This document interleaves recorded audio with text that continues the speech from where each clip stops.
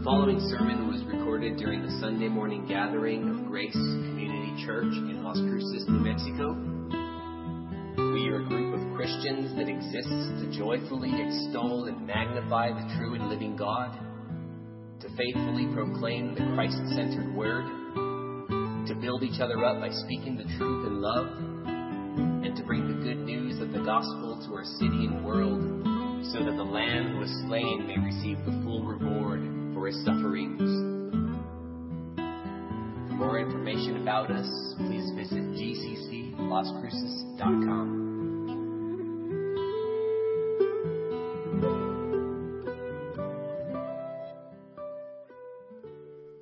Well, this morning, as we turn our attention to the Word of God, I invite you to take your Bibles and turn with me to Proverbs chapter 4. I want to begin by reading verses 20 through 27. This is the fourth sermon in a series that I've entitled, Keeping the Heart, which is taken from Proverbs chapter 4 and verse 23. I've entitled today's message, and it's kind of a Puritan title, The Special Seasons of Life That Demand Greater Diligence in Keeping Our Hearts. The special seasons of life that demand greater diligence in keeping our hearts. This is part one of several messages I'll give on these particular seasons. And so, as always, I invite you, as the people of God, and those of you who are not yet his people by grace, I invite you to hear and heed the life-imparting, faith-sustaining, and mind-renewing words of the true and living God. Proverbs chapter 4, verses 20 through 27. My son, be attentive to my words. Incline your ear to my sayings. Let them not escape from your sight. Keep them within your heart, for they are life to those who find them, and healing to all their flesh. Keep your heart with all vigilance, for from it flow the springs of life. Put away from you crooked speech, and put devious talk far from you. Let your eyes look directly forward, and your gaze be straight before you. Ponder the path of your feet, then all your ways will be sure. Do not swerve to the right or to the left. Turn your foot away from evil. Grace Community Church, these are the words of our holy God. Thanks be to God. It's common knowledge that life is a journey. It's an expedition. It's a pilgrimage through this world. For some, it's a very short journey. For others, it can be a very long journey. But this journey is filled with many different seasons. And by season, I'm referring to indefinite or unspecified periods of time when we are faced with various experiences. King Solomon of Israel put it like this: for everything there is a season, and a time for every matter under heaven, a time to be born and a time to die, a time to plant and a time to pluck up what is planted, a time to kill and a time to heal, a time to break down and a time to build up, a time to weep and a time to laugh, a time to mourn and a time to dance, a time to cast away stones and a time to gather stones together, a time to embrace and a time to refrain from embracing, a time to seek and a time to lose, a time to keep and a time to be cast away, a time to tear and a time to sow, a time to keep silence and a time to speak, love and a time to hate, a time for war and a time for peace. And yet we know that over and above every season we go through, our unchanging and eternal God sits enthroned in unparalleled sovereignty, working all things according to the counsel of his will, working all things together for good for those who love him and who are called according to his purpose. Solomon also said in Ecclesiastes chapter 7, verse 14, "In the day of prosperity, be joyful. And in the day of adversity, consider. God has made the one as well as the other." After God permitted Satan to strip Job of his prosperity and his progeny, his sons and his daughters, and eventually his own health, you might recall Satan striking Job with loathsome sores from the sole of his foot to the crown of his head. Job's wife witnessed this man still worshiping God and still walking with God in his integrity. And she said to Job, "Do you still hold fast your integrity? Curse God and die." And do you remember Job's reply to her? "You speak as one of the foolish women speak. Shall we receive good from God, and shall we not receive evil?" A word translated elsewhere as disaster and calamity. And lest we accuse Job of misspeaking, the very next God-breathed words are these: "In all this, Job did not sin with his lips." Good and evil, good and calamity, good and disaster come from the hand of God. Job understood that God ordains whatsoever comes to pass. As one modern affirmation of faith puts it, God upholds and governs all things, from galaxies to subatomic particles, from the forces of nature to the movements of nations, and from the public plans of politicians to the secret acts of solitary persons, all in accord with his eternal, all-wise purposes to glorify himself, yet in such a way that he never sins, nor ever condemns a person unjustly, but that his ordaining and governing all things is compatible with the moral accountability of all persons created in his image.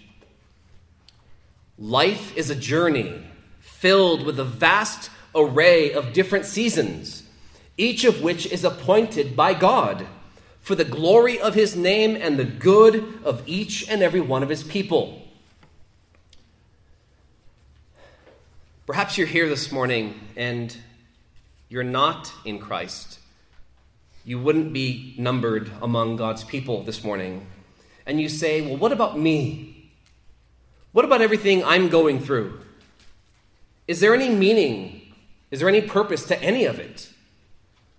Well, let me just say that as long as your heart remains hard and closed off to God, you, not God, are opposing the very purpose of your existence. You were made to know him. You were made to be satisfied in him. Your heart was made to find rest in him. But because of your hard and unrepentant heart, all you're doing is storing up wrath for yourself on the day of wrath, when God's righteous judgment will be revealed. So in a sense, yes, all your hardships, all your heartaches, all your hard times, all your tears, all your tribulations, all your sufferings and all your sorrows, and even all your temporary joys and happiness will ultimately culminate and conclude with you being eternally broken and banished from the favorable presence of the God who graciously offers sinners like you eternal salvation and everlasting satisfaction in the presence of his all-satisfying glory. By forfeiting and rejecting the very purpose of your existence, you have made it so that unless you repent of your stubbornness and your sin, everything you go through is absolutely meaningless for you. And that's tragic. That's heartbreaking. And that's on you. You see, if the Bible teaches that concerning those who love God and are called according to his purpose, that everything works together for good, Romans 8:28, then the exact opposite is true concerning those of you who love your sin and reject the call to turn to the living Christ. That everything works together for your eternal misery. And yet, in his astonishing kindness and in his breathtaking mercy, God has called you to be present this morning, to hear his voice calling you to his magnanimously generous and forgiving heart. He offers you eternal life this morning. He offers you full and free forgiveness. He offers you a new life. He offers you a place at his table of infinite delights, if you will but come. You who have done nothing to earn his favor and everything to deserve his wrath, he calls you to come to him, to seek him while he may be found, to seek him, to find him. He sent his son to live the perfectly righteous life that you could never live, and to then die the most humiliating death that one could die. The praise of angels became the laughing stock of men. The holy and blameless one took the blame for sinners. The one who upholds the universe bore the infinite weight of our sin and our shame. The high and lofty one was humbled and brought low in order to raise up and reconcile sinners back to God. The author of life was willing to unite himself with a human body so that he could taste death in its fullness in the place of his people. Consider the price that he paid and how low he was willing to go in order to save sinners like you and the rest of us. As Thomas Brooks writes, that Christ should come from the eternal bosom of his Father to a region of sorrow and death. That God should be manifested in the flesh, the Creator made a creature. That he that was clothed with glory should be wrapped in rags of flesh. That he that filled heaven should be cradled in a manger. That the God of strength should be weary. That the judge of all flesh should be condemned. That the God of life should be put to death. That he that is one with his Father should cry out of misery, "Oh, my Father, if it be possible, let this cup pass from me." That he that had the keys of death and hell should lie imprisoned in the grave of another, having in his lifetime nowhere to lay his head, nor after death to lay his body. And all this, Brooks says, for man, for fallen man, for miserable man, for worthless man, is beyond the thoughts of created natures.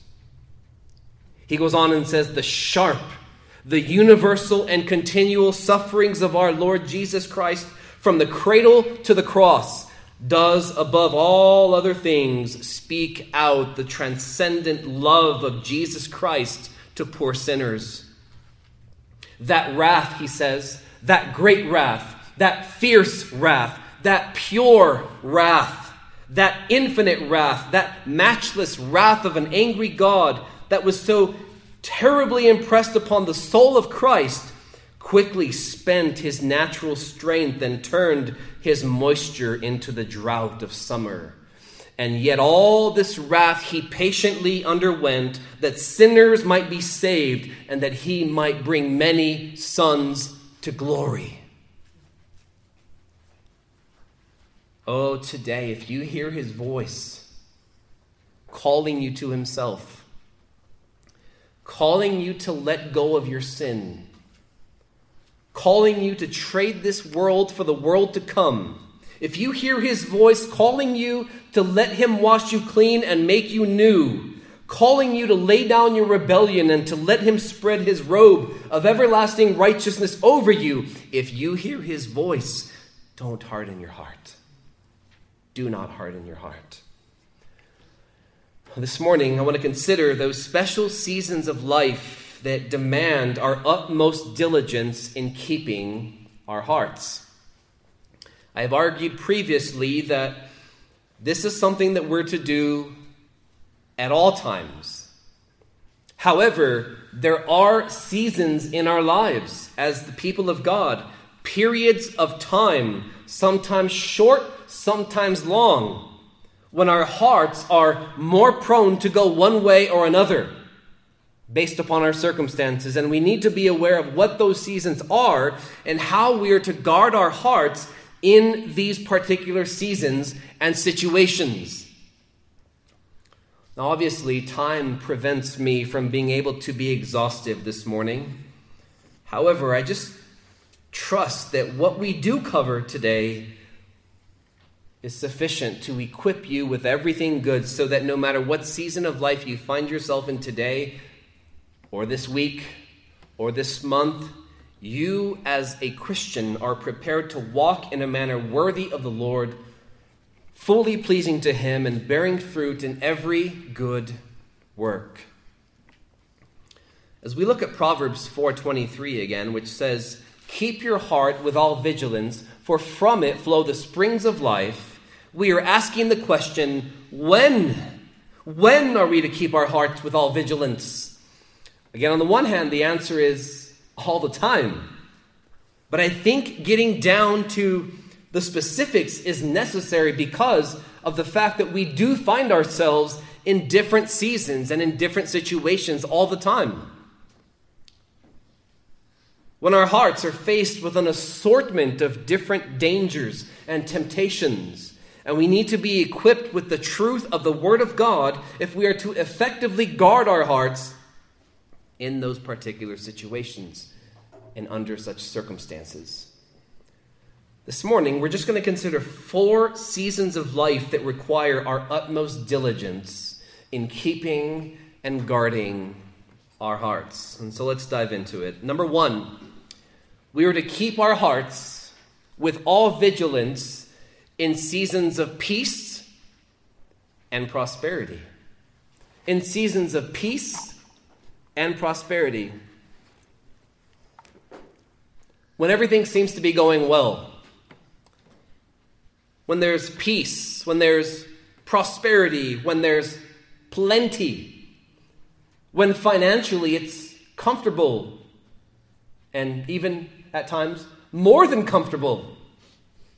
We are to guard our hearts. God allows his people to go through seasons of peace. In fact, I would argue that it's God's will for us to live in a state of peace, both internally and externally. Our Lord Jesus did say that in this world we will have tribulation. We will have trouble. But the Word also teaches us that we should strive to live in a state of peace. Listen to a few passages. Acts chapter 9, verse 31. The church throughout all Judea and Galilee and in Samaria had peace and was being built up. And walking in the fear of the Lord and in the comfort of the Holy Spirit, it multiplied. Romans chapter 14, verse 9 says, "Let us then pursue what makes for peace and for mutual upbuilding." The context, obviously, is within the life of the church. But 1 Timothy takes us beyond the life of the church. 1 Timothy 2, verses 1 and 2 says this, "First of all, then, I urge that supplications and prayers and intercessions and thanksgivings be made for all people, for kings and all who are in high positions, that we may lead a peaceful and quiet life, godly and dignified in every way." If our lives are at peace, both internally and externally, that doesn't necessarily mean that we're doing something wrong.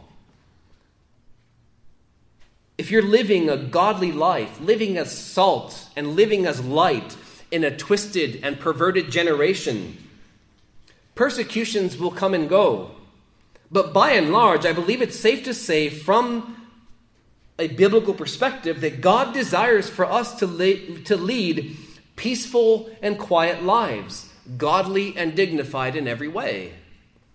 In times of peace, however, consider the dangers and the temptations that threaten the heart. Number one, in times of peace, the heart can easily begin to take God's good gifts for granted and to become ungrateful. It's easy in times of peace for the heart to begin to take for granted God's good gifts and to become ungrateful. When we read Psalm 107, again and again we find the people of God crying out to God when times are hard. Hard times have a way of pointing the heart heavenward, do they not? But when times are peaceful, it's easy to become complacent. It's easy to begin to take things for granted. And so we must keep our hearts in a state of overflowing gratitude and thankfulness in seasons of peace and prosperity. 1 Thessalonians chapter 5, verse 18 says, "Give thanks in all circumstances." Is that something you are presently doing? Are you a thankful person? Would people look at you and talk about you and say, I don't know about that individual, but I know this. They're a thankful person. They're full of gratitude. They're always giving thanks. Every time they pray, they're quick to give thanks for this and for that. Ephesians chapter 5, verse 20 says that we're to give thanks always and for everything to God the Father in the name of our Lord Jesus Christ. In Psalm 30 in particular, David celebrates his prosperity and the fact that he seems to be immovable like a mountain. He's mindful of God's favor and he's mindful of God's grace in his life, and yet he says, "Sing praises to the Lord, O you his saints, and give thanks to his holy name." And he concludes by saying, "O Lord my God, I will give thanks to you forever. I will give thanks to you forever." In a state of favor and grace and peace and stability, David is found to be giving thanks. In Psalm 52, as David celebrates his physical and spiritual peace and prosperity, he likens himself to a green olive tree in the house of his God. And he says to God, "I will thank you forever because you have done it. I will wait for your name, for it is good in the presence of the godly." When times are good, when peace is overflowing, is your heart filled with thankfulness? Secondly, in times of peace and prosperity, the heart can be tempted to forget God. The heart can be tempted to forget God. In Proverbs chapter 30, verses 8 and 9, the writer, Agur, offers up the following prayer. He says, "Remove far from me falsehood and lying. Give me neither poverty nor riches. Feed me with the food that is needful for me, lest I be full and deny you and say, 'Who is the Lord?'" Agur understood that when riches are overflowing, when food is abundant, that it's easy to be full and to say, "Who's the Lord?" Turn with me to Deuteronomy chapter 8, the fifth book of the Bible. Deuteronomy chapter 8. When God was preparing to bring Israel through the Jordan River and into the promised land, he delivered the following message to the people through Moses. Deuteronomy chapter 8, beginning in verse 11, he says, "Take care, lest when you have eaten and are full and have built good houses and live in them, and when your herds and flocks multiply, and your silver and gold is multiplied, and all that you have is multiplied, then your heart be lifted up, and you forget the Lord your God, who brought you out of the land of Egypt, out of the house of slavery, who led you through the great and terrifying wilderness with its fiery serpents and scorpions and thirsty ground where there was no water, who brought you water out of the flinty rock, who fed you in the wilderness with manna that your fathers did not know, that he might humble you and test you to do you good in the end. Beware, lest you say in your heart, my power and the might of my hand have given me this wealth. You shall remember that the Lord your God, for it is he who gives you power to get wealth. Underscore that, underline it, remember it. It is he who gives you the power to get wealth, that he may confirm his covenant that he swore to your fathers, as it is this day. What's sad is that by the end of Deuteronomy, God turns from simply warning the people to actually prophesying and telling the people what they're actually going to do. Listen to Deuteronomy 31 and verse 20. The Lord is no longer warning the people. He's saying what they're going to do. The Lord says, "For when I have brought them into the land flowing with milk and honey, which I swore to give to their fathers, and they have eaten and are full and grown fat, they will turn to other gods and serve them, and despise me and break my covenant." It's tragic. In Luke chapter 12, coming into the New Testament, Jesus gave the parable of the rich fool, who, because of his preoccupation with the abundance of his possessions, gave no thought, zero thought to the state of his soul before God. It was the last thing on his mind.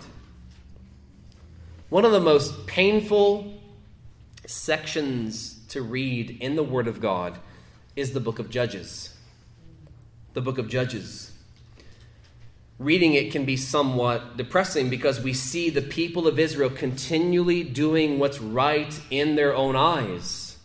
And one of the often repeated phrases in that book is, "So the land had rest for 40 years. A little while later, so the land had rest for 80 years. The land had rest for 40 years. The land had rest for another 40 years. And this rest was owing to the fact that God intervened in the life of Israel. He sent a deliverer, a judge, and he brought peace and prosperity to the land. But as soon as God's appointed judge died, we read again and again things like this. They soon turned aside from the way in which their fathers walked. They turned back and were more corrupt than their fathers. The people of Israel turned again and whored after the Baals and made Baal Berith their god. You see, after 40 years of peace and prosperity, after 80 years, after 40 years, after another 40 years of peace and prosperity, they quickly forgot God and turned back to their idols. How easy it is to forget God when times are good. And how do we prevent our hearts from falling into this rut? Number one, by constantly giving thanks to God for every good and perfect gift. It's impossible to be overly grateful. It is impossible to give too much thanks. It is impossible to be overflowing with gratitude. In fact, the temptation is to be less and less thankful. How do we prevent this? Number two, by praising him from whom all blessings flow. A man cannot receive a single thing, Jesus said, unless it's given to him from above. Or rather, John chapter 3 says that. Thirdly, in seasons of peace and prosperity, not only will our hearts be tempted to forget God, but they'll be tempted to be haughty and to set their hopes on the uncertainty of riches. They'll be tempted to be haughty, lifted up, proud, and to set and fix their hopes on the uncertainty of those riches. Psalm 62 verse 10 says, "If riches increase, set not your heart on them." If riches abound, don't let your heart gravitate towards them. Thank God for them, but don't love them. Thank God for them, but don't trust them. Thank God for them, but do not find your security in them, because the Lord gives and the Lord takes away in a matter of moments. Just ask Job. The Lord gives and the Lord takes away. It's interesting how quickly our hearts lean towards that which makes us comfortable, that which makes us feel secure and safe. Our hearts, like magnets, are drawn towards security and comfort and wealth and stability. And it's not a bad thing. Our hearts were made to do that, but they were made to find that security and stability in God, the giver of all good things. Beware, brothers and sisters, because this is where idolatry begins. It begins in the heart. Idolatry always begins in the heart. It begins with covetousness. In fact, Paul says, beware of covetousness, which is idolatry. It begins in the heart. 6 times in the book of Ezekiel, God connects idolatry to the heart of his people. And it's no wonder why John Calvin said that the human heart is an idol factory. It's an idol factory. Whatever brings pleasure, whatever brings ease, whatever brings comfort and security and stability is what the heart will lean towards. But brothers and sisters, physical riches and physical prosperity and external comforts don't come to us by themselves. They are gifts from God, and we must never forget that. And so the heart is to rest not in those things, but in God, who freely gives us all these things to enjoy. And by the way, we in America often talk about the rich and the poor. But compared to the rest of the world, everyone in this room is rich, wealthy. I don't care if you're barely making it. Compared to the rest of this planet, you have riches and you have wealth and you have abundance.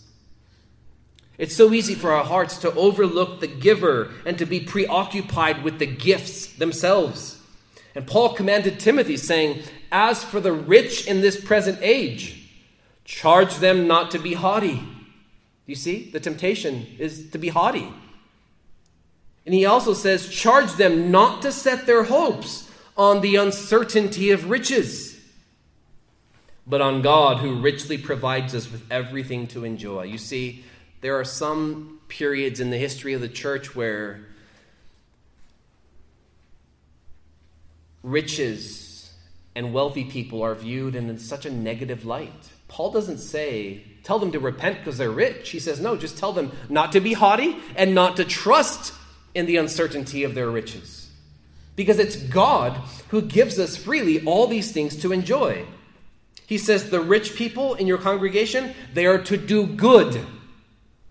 In other words, they're not just to look in upon themselves and spend their riches on themselves. They're to use their riches to do good, to be rich in good works, and to be generous and ready to share.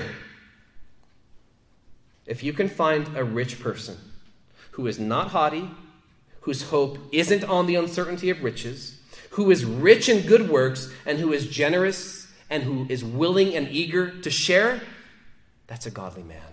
That's a godly woman. And Paul says if they do that, they are storing up treasure for themselves as a good foundation for the future, so that they may take hold of that which is truly life. Not only do riches tempt the heart to forget God, but they can lead the heart to become haughty and lifted up, complacent and greedy. And the remedy that Paul sets forth is threefold. Number 1, they are to set their hopes on God. Number 2, they are to be rich in good works. That is, they are to live godly lives, fruitful lives. And number 3, they are to be generous with their riches. Well, in seasons of peace and prosperity, if we are to keep our hearts from forgetting God and from hoping in the uncertainty of riches, we are to remember that as 1 Samuel 2:7 says, the Lord makes poor and makes rich. He is the one. And as 1 Chronicles 29:12 says, riches and honor come from God. We are to remember James 1:17, every good gift and every perfect gift is from above. And friends, we should never desire to be rich. We should never desire to be rich. 1 Timothy 6:9 says, those who desire to be rich fall into temptation, into a snare, into many senseless and harmful desires that plunge people into ruin and destruction. For the love of money is a root of all kinds of evils. It is through this craving that some have wandered away from the faith and pierced themselves through with many pangs. Remember that Jesus looked around one day at his disciples and said, how difficult it will be for those who have wealth to enter the kingdom of God. Why did he say that? Because he knows the tendency of the human heart to forget God and to prefer riches. He knows the tendency of the human heart to set its hope on riches once riches are acquired. In seasons of peace and in seasons of prosperity, we are to keep our hearts from forgetting God and from becoming haughty and from hoping in the uncertainty of riches. We are to remember that not only do wealth and riches come from God, but we are to remember that each and every one of us will give an account of ourselves and our possessions to God. We will give an account of ourselves to God. If we learn anything from the parable of the talents in Matthew 25, we learn that our master will return and settle accounts with us. Whatever talents we've been given, at the end of the day, they are the master's talents. What is a talent? As J.C. Ryle said, anything whereby we may glorify God is a talent.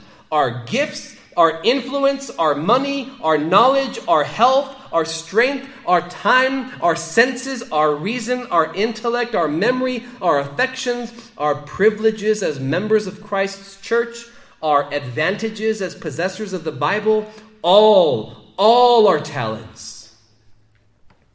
And if we're to remain humble and mindful of God in seasons of peace and plenty and prosperity, we must remember that the day is coming when we will give an account to our Master for what we did during our seasons of peace and plenty and prosperity.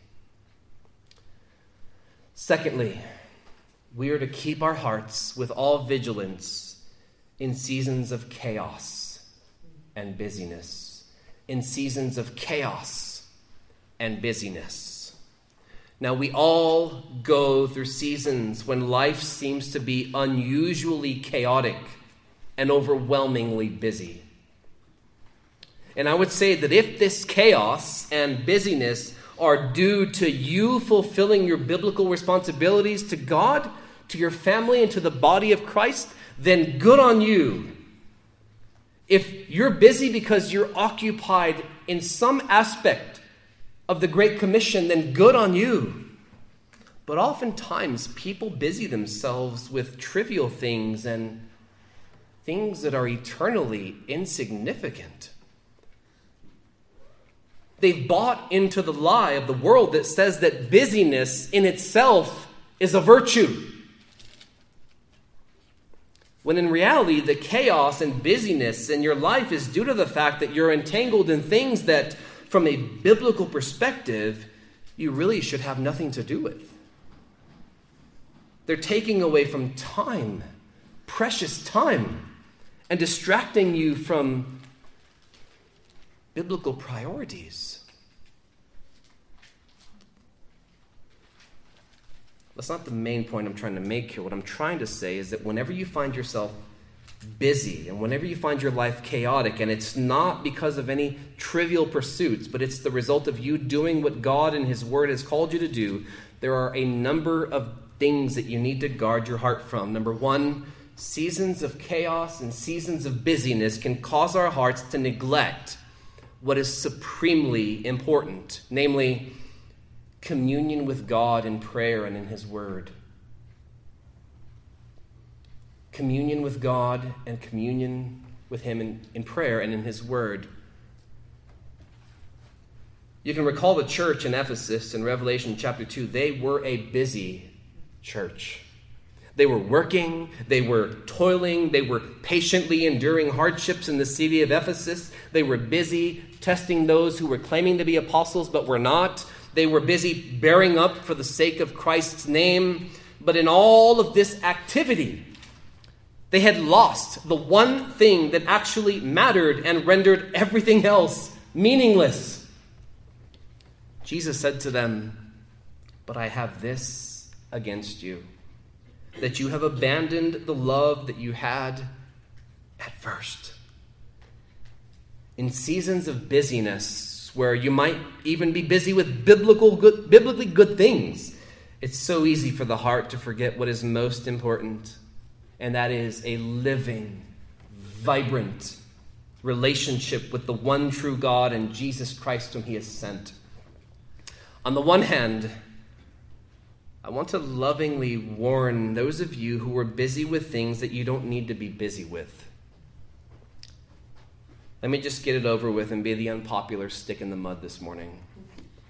I no longer, as a parent, feel the world's pressure to put my sons in every sport league in the city. I see people and know people and work with people whose evenings and weekends are consumed with soccer practice, baseball practice, basketball practice, karate, and you name it. They go to work, they rush home, they rush one kid here, they rush another kid there, they quickly get a bite to eat, they come home, they go to bed, and they start over the next day. And before they know it, life is over.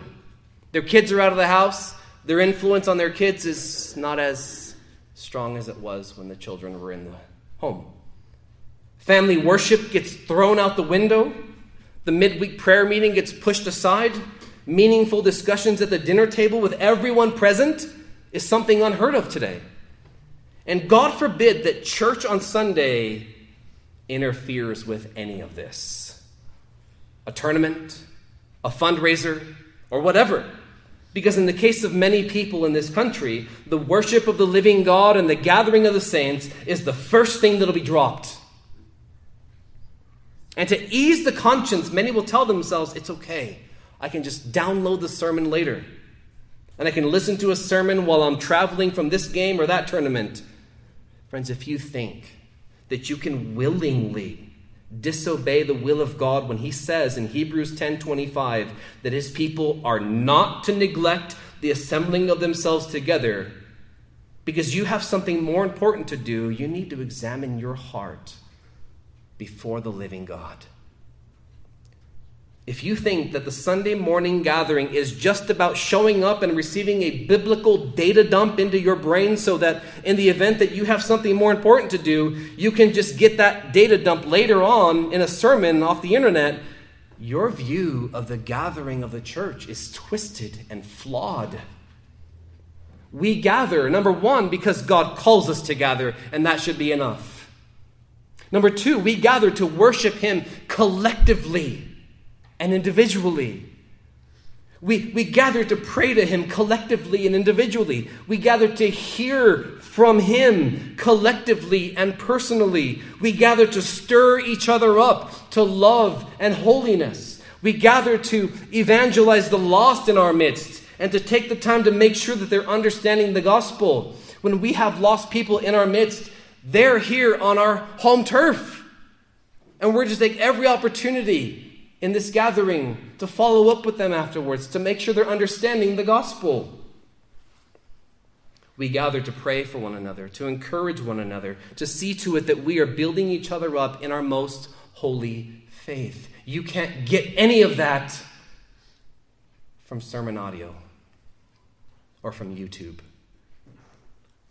I'm not at all the doom and gloom type, nor do I wish for religious persecution to be unleashed in a greater measure in the United States. But I'll tell you this, if that does happen, if that day comes, if it becomes illegal to gather to worship the risen Christ in this country, there will be a purifying of people's priorities in the church.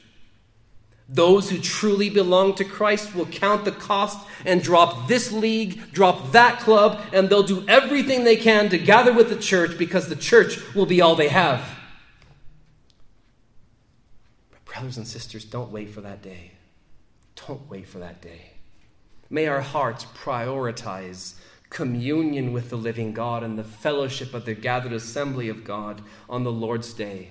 One of the dangers facing our hearts when we find ourselves busy and overwhelmed with things that really won't matter in eternity is that our hearts begin to push aside that which truly matters now.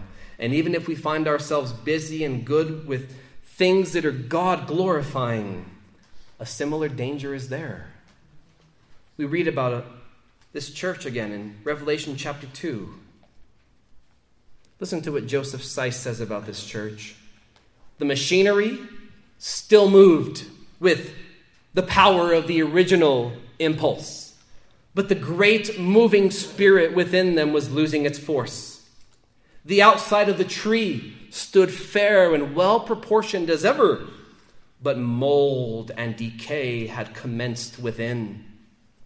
A pure creed and a right discipline still remained, but the heart was growing cold. The Savior saw how it was and spoke accordingly. And what, he says, dear friends, does Christ's all-searching eye behold in us with reference to this point? Has there been no wane in our love and zeal since we first gave ourselves to Jesus? Are we as much interested in the things of God and the soul as once? Are we as prompt and earnest in our private devotions and attendance on the means of grace as aforetime? Do we have the same low opinion of the vanities, pursuits, honors, and pleasures of this world as when we first set out to serve the Lord? Are we as strict and particular in holding on to the truth or word of God, and as confident in venturing our trust and hopes upon it as at some other time we could mention? Are we as devoted to the church and as anxious and earnest and prayerful to build up the church and to foster the spirit of peace, harmony, and love as once? He points out these people were not in a state of apostasy. There was still much activity, zeal for evangelic truth, earnest adherence to apostolic order, hatred of error and unrighteousness, and regard for purity of life. But all this may exist, and yet a hidden canker be eating away what no orthodoxy, no faith, no knowledge, no good works, no labor or patience in well-doing could atone for. It was still a decent, orderly, vigorous, exemplary, and efficient church, but there was inward weakening in that very thing which was most essential, in that living love and fellowship of the soul with its Redeemer, which is the life of all true piety. God forbid that we who possess eternal life as the people of God, in the midst of all our busyness and chaos, forget what the very essence of eternal life is. John 17:3. This is eternal life, that they may know you, the one true God, and Jesus Christ whom you have sent. Thirdly, if we are to keep our hearts with all vigilance, we are to do that even in seasons of discord and division. We are to keep our hearts in seasons of discord and division. At one time or another, we find ourselves in seasons marked by discord and division. It could be within a marriage. It could be within a family. It could be within extended family. It could be at work, co-workers. And sadly, it can even happen within the church. Seasons when you and I or others just don't see eye to eye on things. Perhaps there was an explosion in somebody. Someone or you gave full vent to their thoughts, or you gave full vent to your anger, and someone was hurt in the process. Maybe you slandered someone and they found out. Or maybe you were slandered and you found out. Well, if you're a Christian, you are called to do everything you can do to pursue peace in such situations, but that doesn't guarantee that peace will come easily or come immediately. And in these situations of discord and division, we are to exercise greater diligence in keeping and guarding our hearts. One of the dangers that faces our hearts in seasons like this is harboring hard thoughts toward others. That's the first thing that our hearts are in danger of in seasons like this, is harboring hard thoughts towards others. These thoughts eventually consume our hearts. They eventually blind our hearts. And they strip our hearts from all sound judgment. Our hearts become focused and fixated on the faults and flaws of others and closed off to the prayerful self-examination that we need to see if there's any grievous way in us. If you've been wronged by an unbeliever, I want you to remember that he or she will face the wrath of God for all eternity unless they repent. Pray that God would grant them repentance. But if you've been wronged by a fellow believer and they are aware of their sin, the Puritan John Flavel gives some helpful advice. He says, if he is a godly man, there is light and tenderness in his conscience, which sooner or later will bring him to a sense of the evil of what he has done. If he is a godly man, Christ has forgiven him greater injuries than he has done to you. And why should not you forgive him? Another danger that faces the hearts of believers in seasons of discord and division is bitterness. Bitterness. Hebrews 12:15 says, see to it that no root of bitterness springs up and causes trouble, and by it many become defiled. Lou Priolo says this, the scripture likens bitterness to a root. Roots have to be planted. So, what's the seed that sprouts into a root of bitterness when planted? It's a hurt. When someone hurts you, it's as if a seed has been dropped onto the soil of your heart. And you can choose to respond in two ways. You can either reach down and pluck up the seed by forgiving your offender, or you can begin to cultivate the seed by reviewing the hurt over and over again in your mind. He says bitterness is the result of dwelling too long on a hurt. It's the result of not truly forgiving the offender. See to it that bitterness does not take root in your heart. Thirdly, another danger facing our hearts in seasons of discord and division is pride. Pride. When we become convinced that we have been wronged or that we are on the right side of this argument, it's so easy for pride to take the wheel of our hearts, leaving us completely blind to sound reason.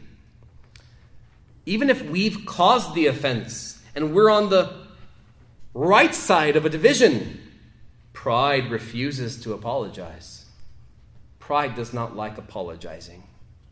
Pride likes to fortify itself, insulate itself, and isolate itself. Pride refuses to forgive and to ask for forgiveness. Pride refuses to give the other person the benefit of the doubt, but pride, demands the benefit of the doubt in every situation. William Gurnall, the Puritan, said, pride makes a man incapable of receiving counsel. Nebuchadnezzar's mind is said to be hardened in pride, Daniel 5:20. There is no reasoning with a proud man. He castles himself in his own opinion of himself, and there stands upon his defense against all arguments that are brought. That's what pride does. if we are to keep our hearts in seasons of discord and division, number one, we must consider regularly the mercy that God has shown to us. Remember the mercy that God has shown you. Think deeply upon the fact that though your iniquities had risen higher than your head and your sins had mounted up to the heavens, yet God, out of pure grace and profound mercy, canceled the record of your debt that stood against you with its legal demands. He nailed it to the cross. In Christ, who willingly bore your sin and forgave you all your trespasses against him. The truth is, your heart cannot come on Sunday morning and sing, "Amazing grace, how sweet the sound that saved a wretch like me," and at the same time harbor hard thoughts toward others. You can't sing that song and then continue to water the plant of bitterness in your heart and shut yourself up in your castle of pride. You can't sing "Amazing grace, how sweet the sound that saved a wretch like me," and remain proud and cut off, shut off from others.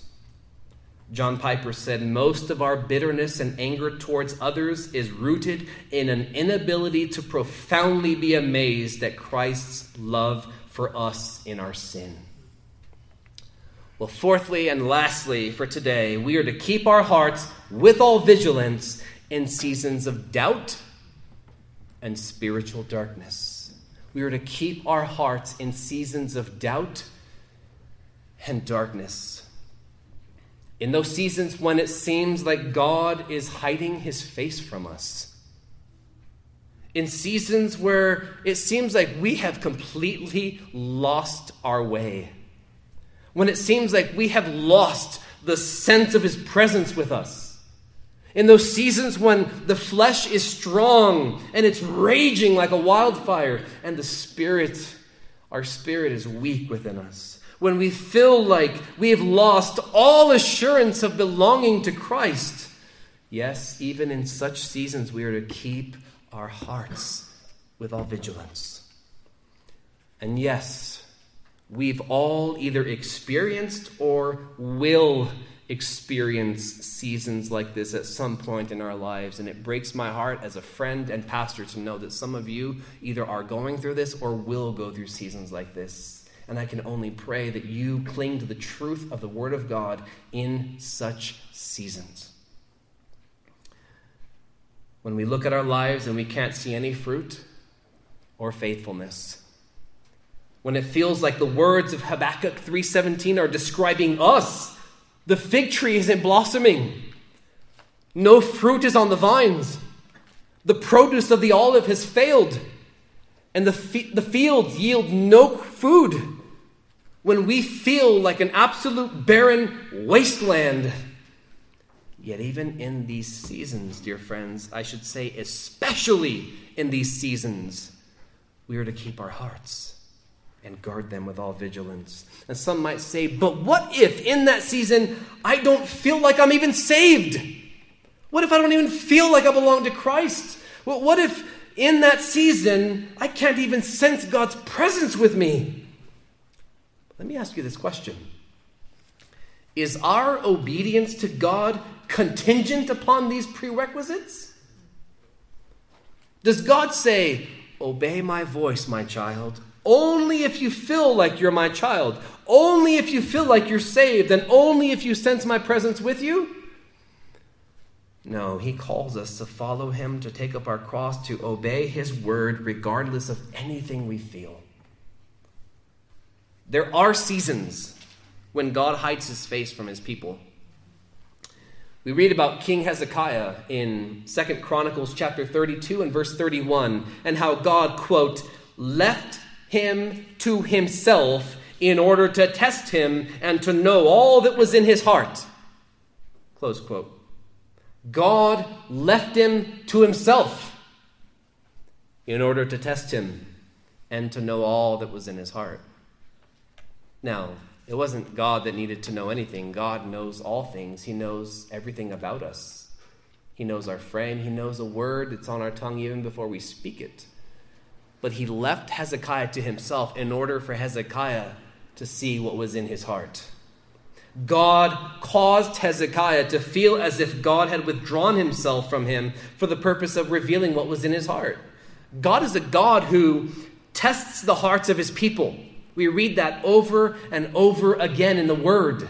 He tests the hearts of his people. And one of the ways in which he does this is by making it seem as though he's withdrawn himself from us. We know that he won't. We know that he can't. But like Hezekiah, he leaves us to ourselves at times in order to test us. Will we still seek him if we can't feel him? Will we still seek him if we can't sense him? Will we still cry out to him if we can't detect his presence, if we feel like he's a million miles away from us? Will we still read and study and meditate upon the promises of his word if we feel like he's not there? Will our hearts still be preoccupied with his will if we can't sense his presence?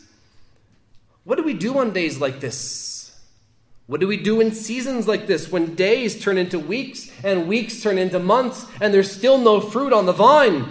What do we do in the day of trouble?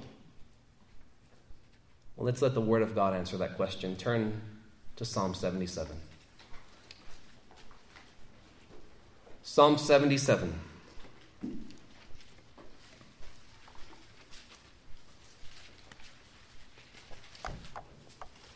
I want to point out 7 instructions to take to heart whenever you're in a season of doubt and spiritual darkness. 7 instructions.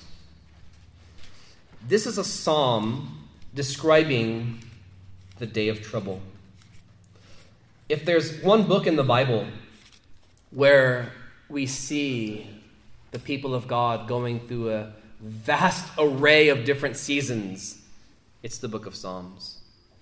Sometimes the people of God are overflowing with assurance. Blessed assurance, Jesus is mine. Oh, what a foretaste of glory divine. And there's other seasons where they're fearful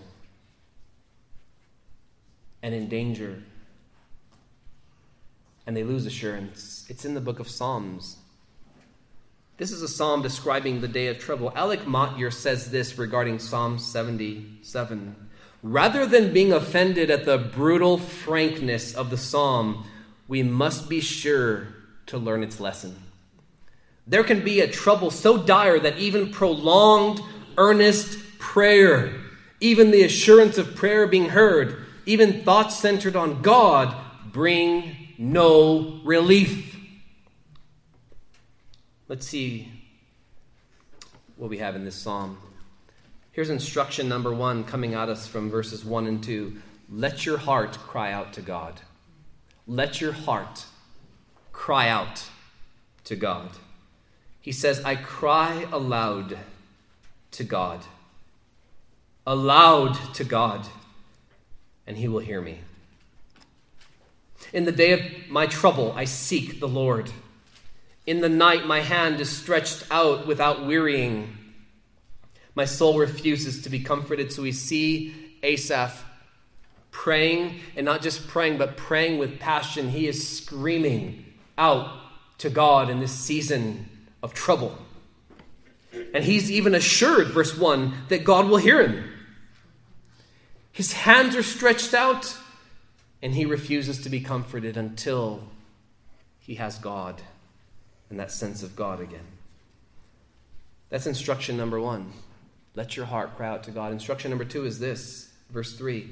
Let your heart remember God. Let your heart remember God. Look at verse 3 and 4.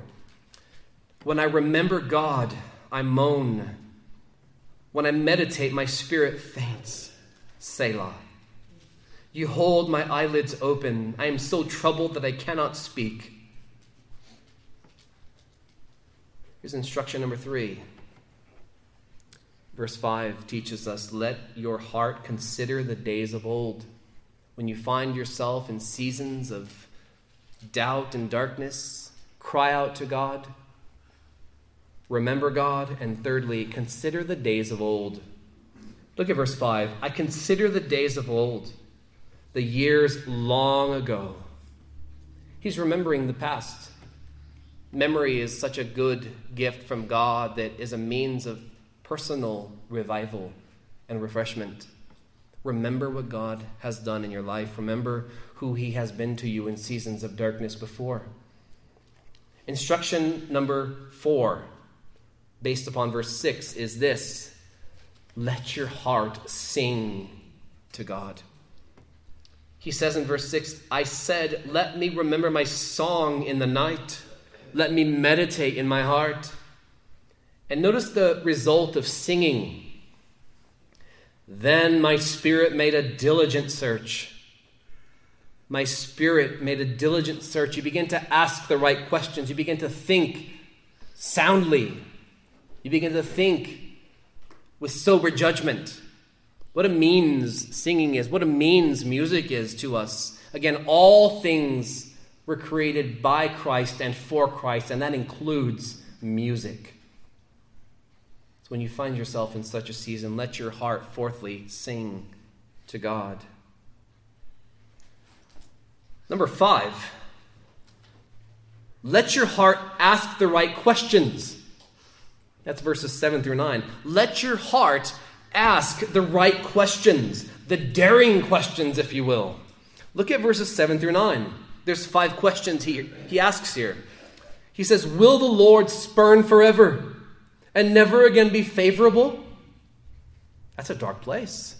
That's a very dark place to be. And yet he's honest. And if there's one thing we learn about this psalm, it's that you are to be honest before God in those seasons. God, I feel like you're never again going to show me your favor. That's what he's doing here. Look at the second question in verse 8. Has his steadfast love forever ceased? This is the word he uses elsewhere for his covenant love, his covenant loyalty, his hesed. Are his promises at an end for all time? Verse 9. Has God forgotten to be gracious? Has he in anger shut up his compassion? Selah.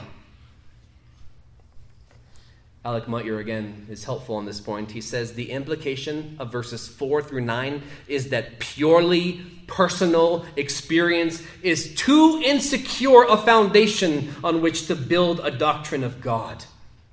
We feel one way one day, another way another day.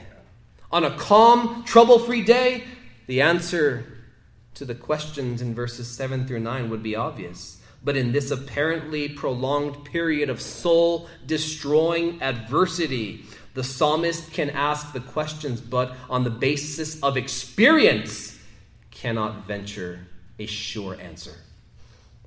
In other words, up until this point, prayer has not worked.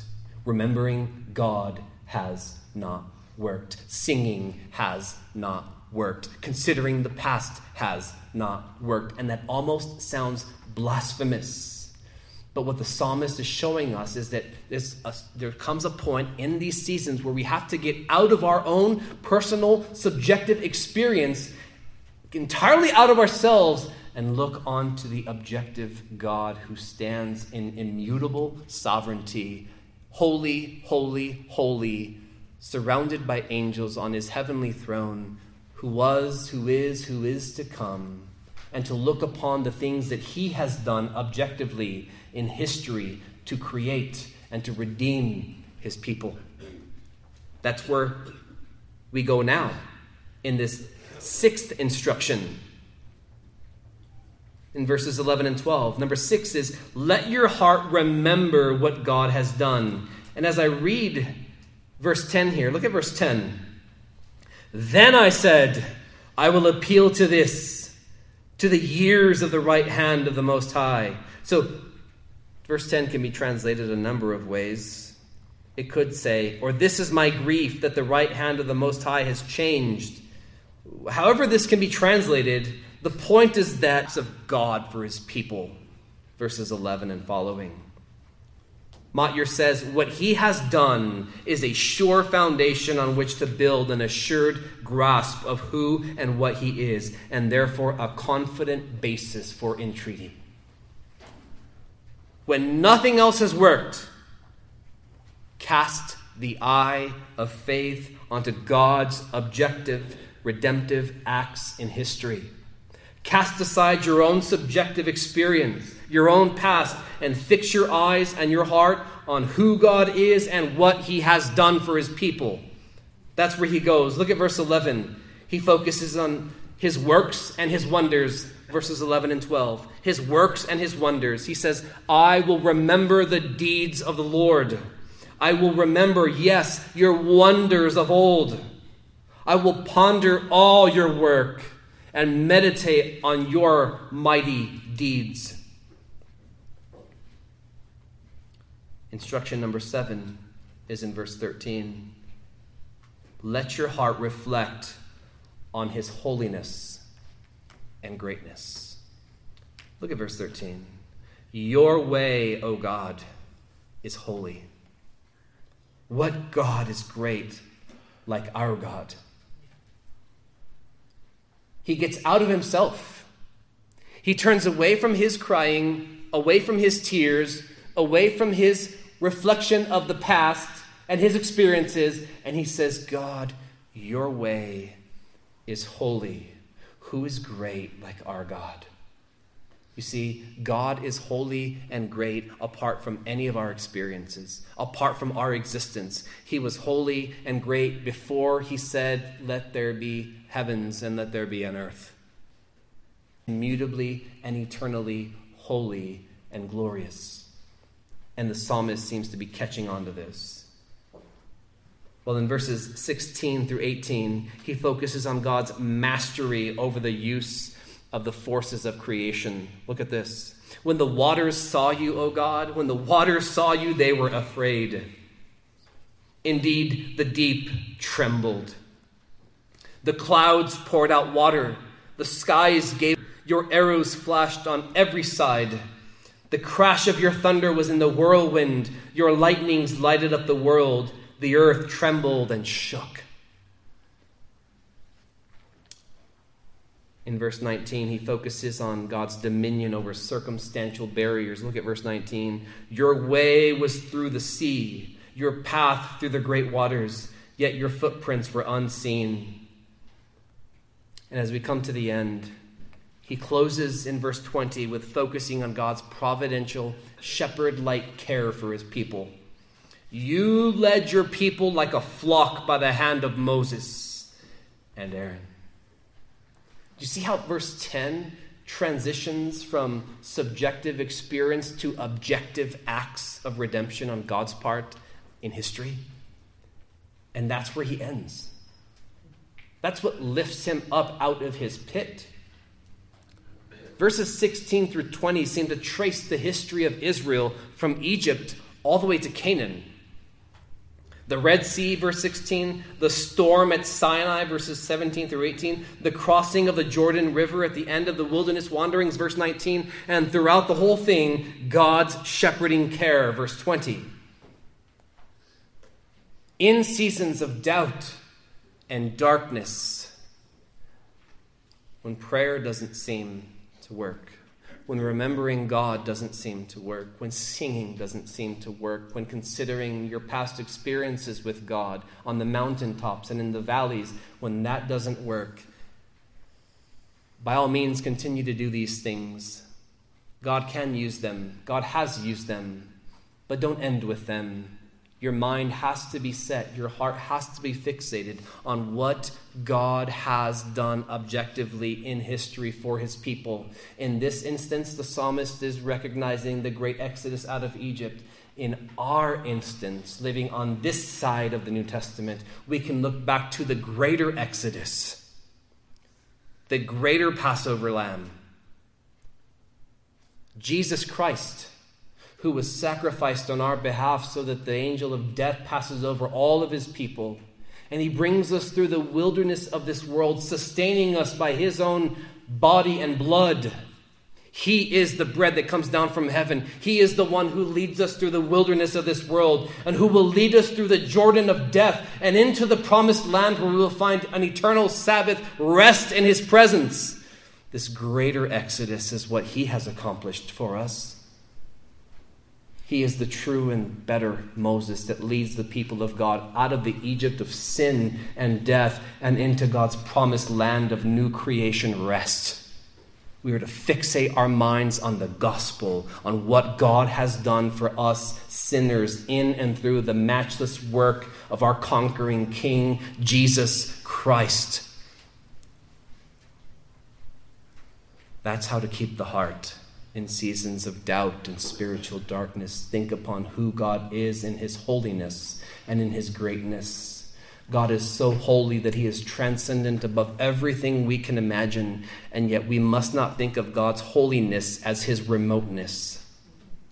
We must not think of his greatness as merely him being far off and above and beyond everything. His holiness is such that though he is high and lofty, he lives and he dwells with the presence of those who are contrite, to revive them, to cleanse them.